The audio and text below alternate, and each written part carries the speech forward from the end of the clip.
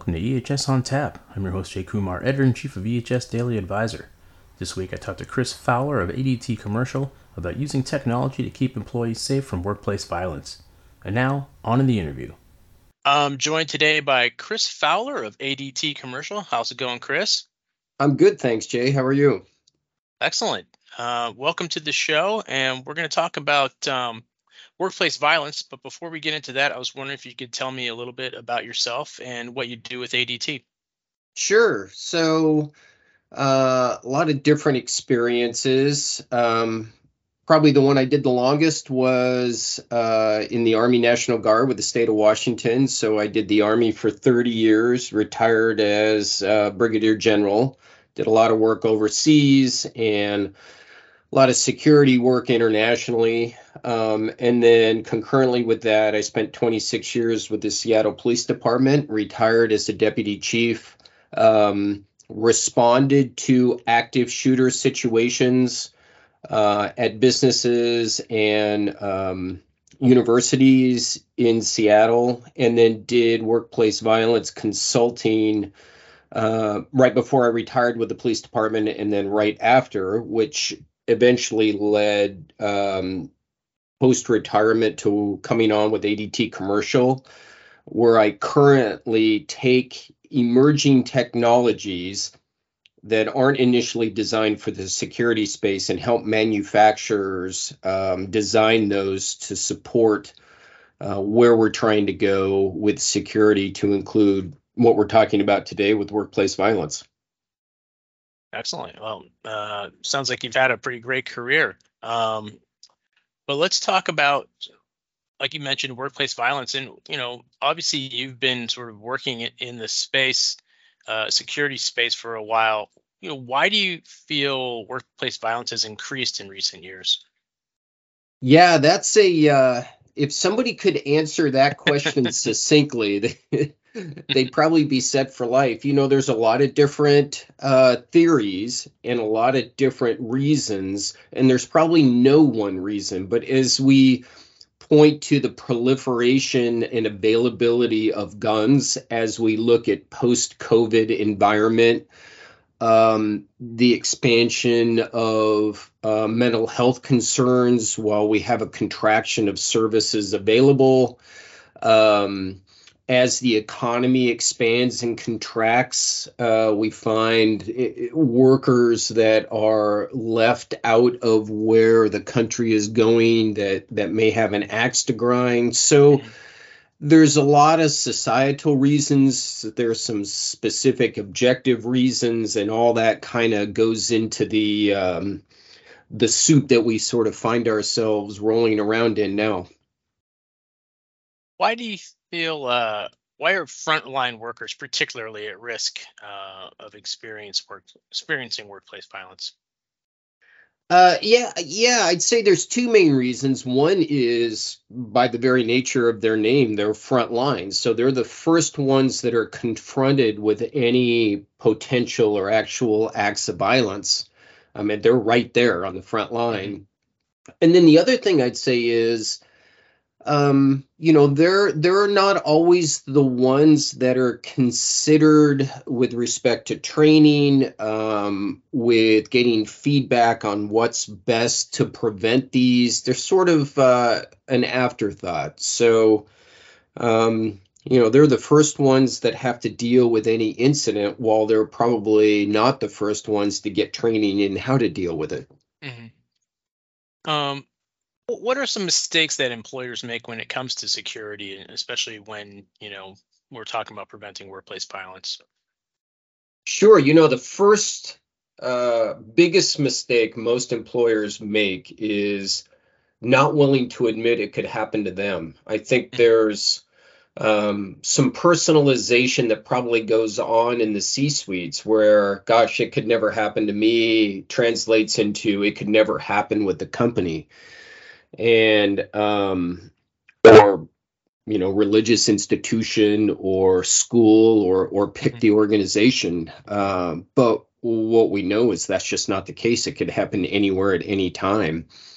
So there's a philosophy that's probably leading many companies down the road to inaction, which I would say then is sort of the next biggest issue, is that there's very little training, there's very little use of technology, there's very little understanding on what you can do to prevent what happens. There is some knowledge within the security industry, hey, what would be great to help support that? But then, a lot of security teams are not revenue generators. They're cost centers. And so when you're looking at maximizing profits, sometimes the cost centers are left behind when looking at what's the best way to increase safety and reduce risk. Yeah, absolutely. So you were mentioning that one of the things you do now is you kind of help sort of folks learn how to use technology to help manage dangerous situations. Can you give us some examples of how you're doing that, and what types of technologies are useful to prevent workplace violence? Sure. Most places have some level of security. They have a lock on the door, they have a camera, maybe a card reader to gain access, but these incidences still occur. So clearly that level of legacy security posture isn't enough. So to your question, what would be enough, or what's next? When talking to a lot of security directors and those in the industry, they're really looking at some way on how to prevent an individual that wants to take one of these violent actions. How do you prevent them from gaining entrance, or how do you give them the smallest space to be able to do this? I mean, when we're talking about these types of events, can you completely prevent it? Maybe, but you really want to deny them the broadest audience. So how do you do that? And keeping them outside is really the best way. So what we do is we look at, hey, how do we collect data? How do we analyze data? How do we use artificial intelligence and machine learning and emerging hardware technologies to be able to bring all of this together to create as much prevention as possible? And then if you can't prevent it and something does happen, how do you develop technologies to mitigate what's happening when these violent actors start doing whatever it is that they want to do? So that's really what we're kind of focusing on, are emerging technologies in hardware and software. So how does that work exactly? Like when you talk about using AI in machine learning, like what would that do as opposed to I guess things that are more obvious, like you mentioned earlier, like closed circuits, cameras, and locks.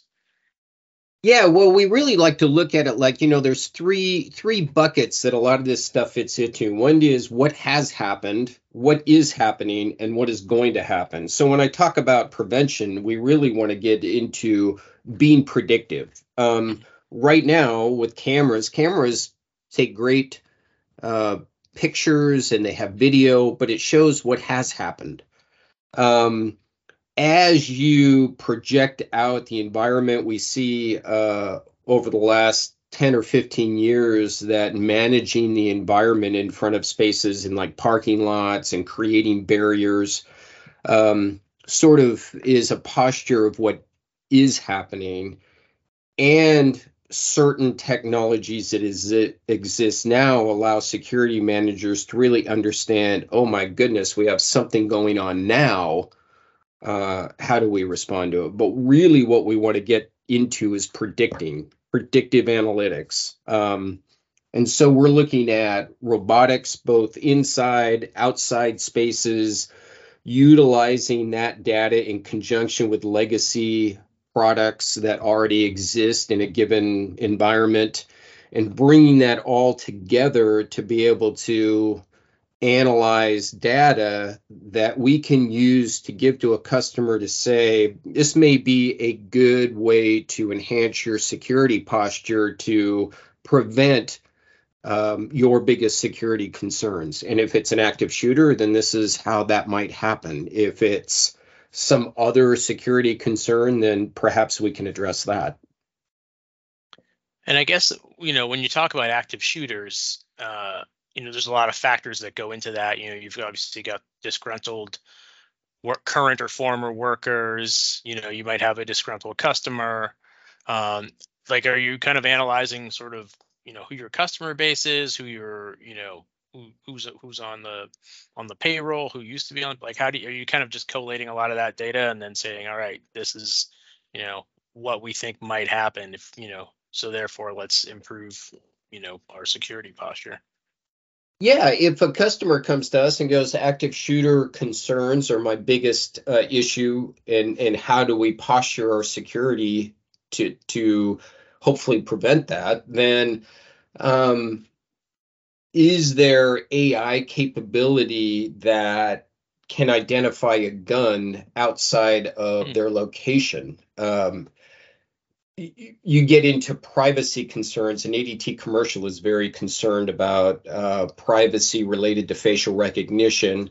mhm, So that's always a conversation. But those types of analytics where you can pick, and they're getting that granular, and to be able to pick a handgun, a rifle, somebody pulls something out of the trunk of their car, and we have a drone response or an exterior motorized robot that picks that up and can now, perhaps it's integrated with an alarm system and it's immediately calling 911 and providing intelligence back to responding law enforcement. So when we say predictive and responsive, that's what we're kind of mhm. working towards.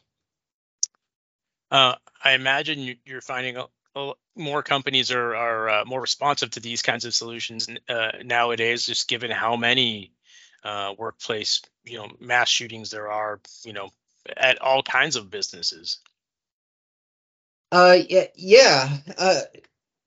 I hear it anecdotally, but I think the sales teams are really understanding that if these products work and their reliability is such that there's a market for that type of predictive capability. And so that's what we're doing, is trying to find the best products, or do we develop these products in-house related to artificial intelligence and machine learning analytics, and then how do you integrate that into a legacy system that already exists? And, the devil's all in the details. So that's what we work through on a daily basis.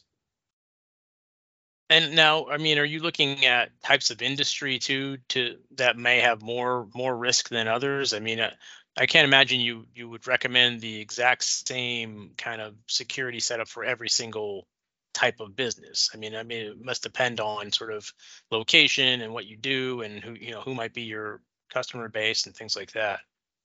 Oh, absolutely. Yeah, no, that's a great point. What you do for a school may be different than what you do for a large mall, which is different than what you may do for a government facility or the energy sector. Hmm. Yeah, each vertical market has a particular set of environmental requirements. And some may be more concerned about privacy than others, depending on how public the spaces are. So, yeah, all those need to be taken into consideration. And I imagine healthcare is probably a pretty big focus, just because you've got folks coming into an emergency room, who you know could be already agitated because of they've got a loved one in there, or they're the one who's sick or needs care, and or maybe there's something going on. So I know, like, just from covering healthcare over the years, that emergency rooms are a huge place that needs to be, you need to have a lot of surveillance going on. They really are. And so maybe hardware is not the best solution in a setting like that, Mhm. especially in an emergency room. But analytics become much more viable if there's some integration with an automated system that now alerts a trained security guard. Part of this is allowing companies the capacity to spend more money on these technologies while also up training their security teams. So you may have a guard that's roaming around a hospital, gets an automatic alert that something's happening. They can pull up video on their phone and see what's happening and be able to respond appropriately that way, versus just having to sit down in front of 15 cameras and try to pick out the thing that's going on. Right.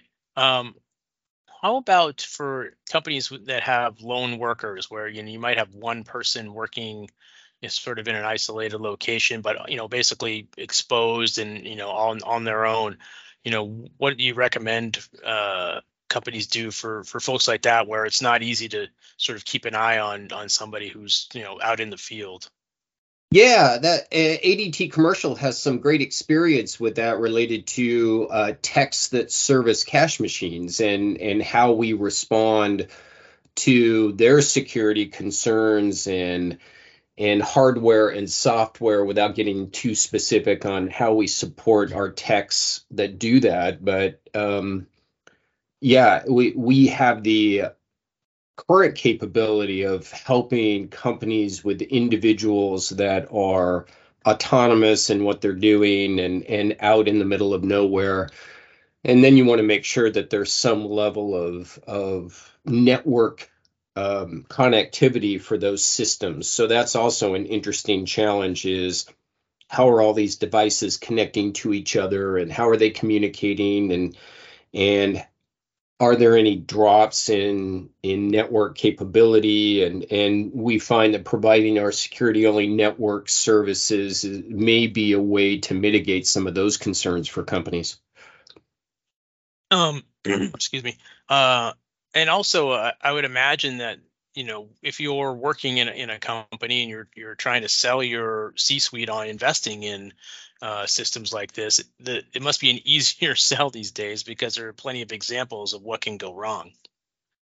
Yeah, and what we're finding, so we've kind of taken a really different approach, not just for ADT Commercial, but for the industry as a whole, and brought in uh, Fortune 500 companies on the development process. So we actually have some of our robotics, humanoid robots, out being tested at these locations, and bringing them into the R&D process with the manufacturers before we commercialize. And working in partnership with those companies, then we can go to the C-suite of other organizations and go, we've worked with companies to develop these products to support the corporate environment. And if you want to talk to them, if they're willing to, we're more than happy to do that, which really adds credence and credibility and makes the product just much better too. Tell me a little bit about how the humanoid robot works in terms of, like, what is it and what does it do exactly? Yeah, so we partnered with a company in Norway who the CEO of that company, 1X, invented the robot. And it took about 8 years of development. We took their R&D version, brought it in-house, helped them design. They probably made about 180 improvements based on our partnership with them. They turned around and developed the commercialized platform that we're now R&Ding, as I mentioned, both in-house and at testing partners.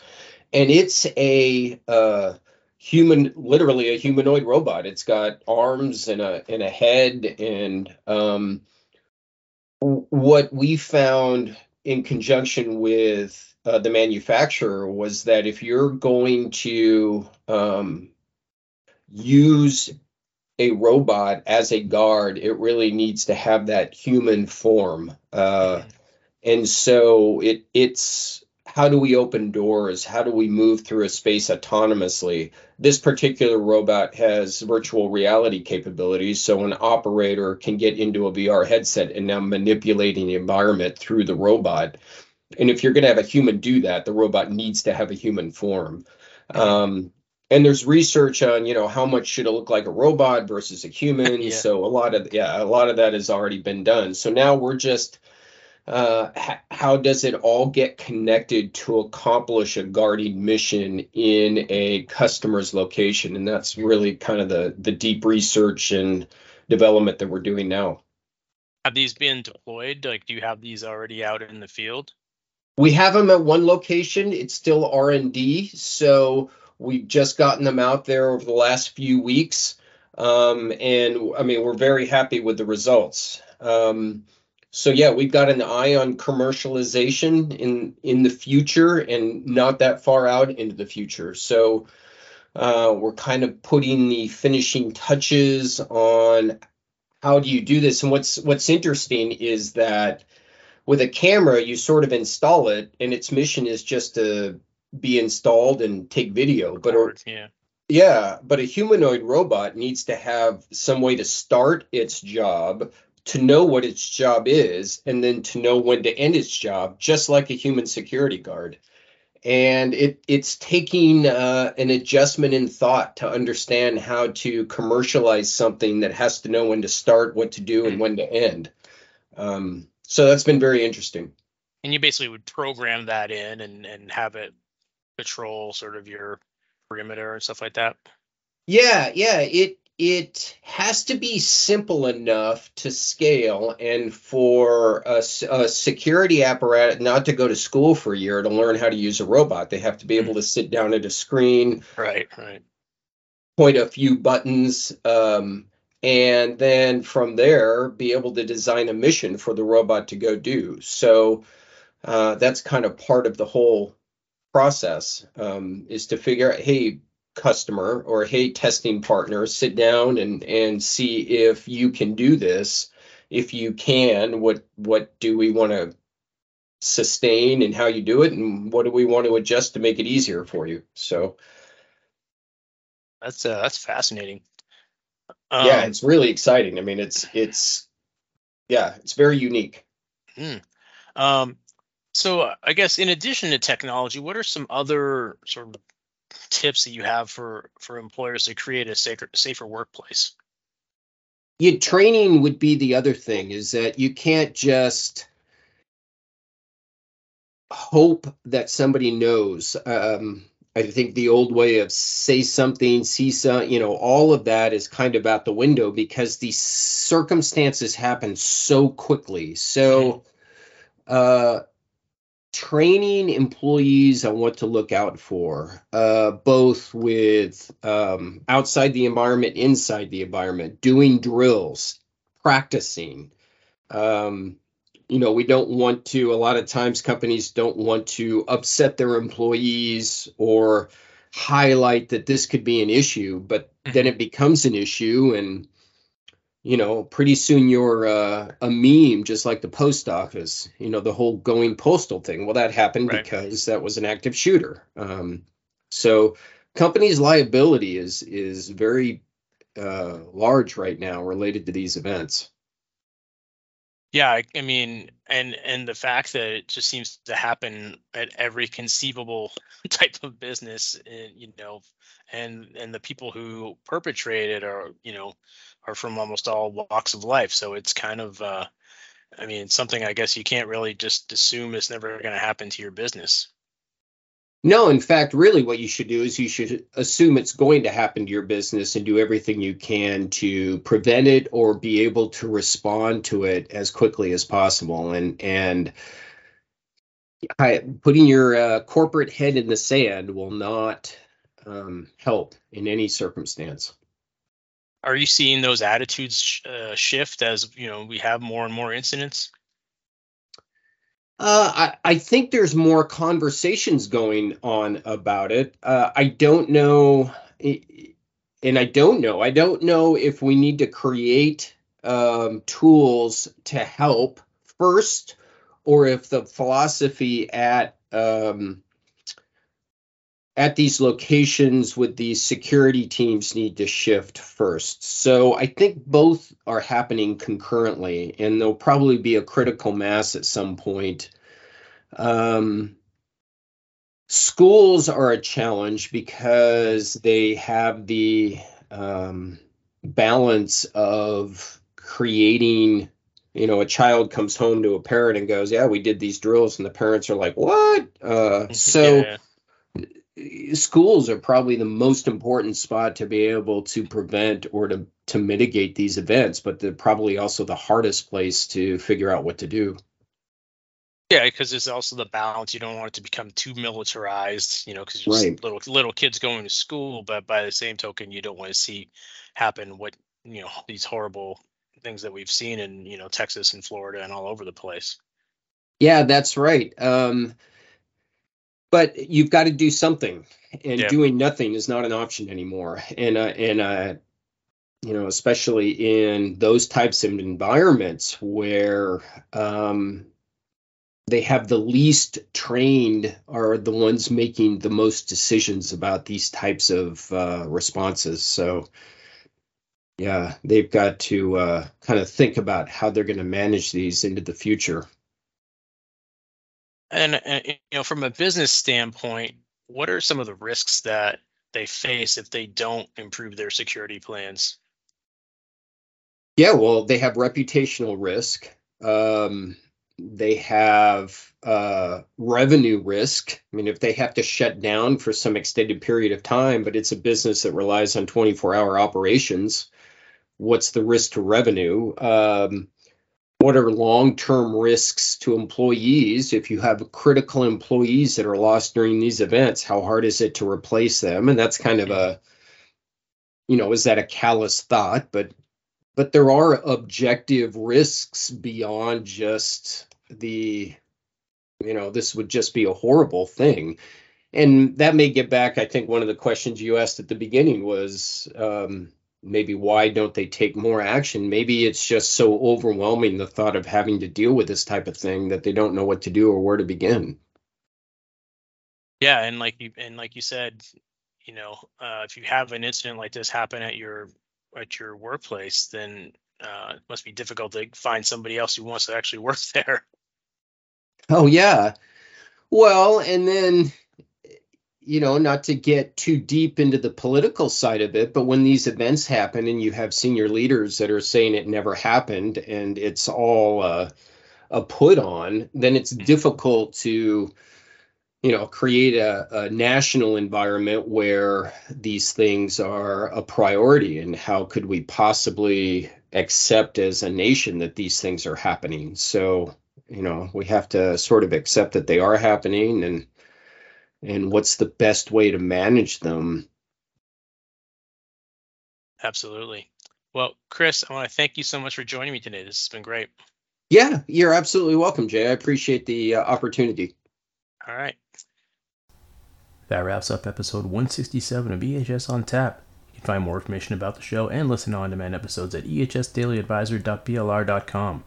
You can subscribe to the show wherever you get podcasts. Thanks for listening, and I hope you join me next time.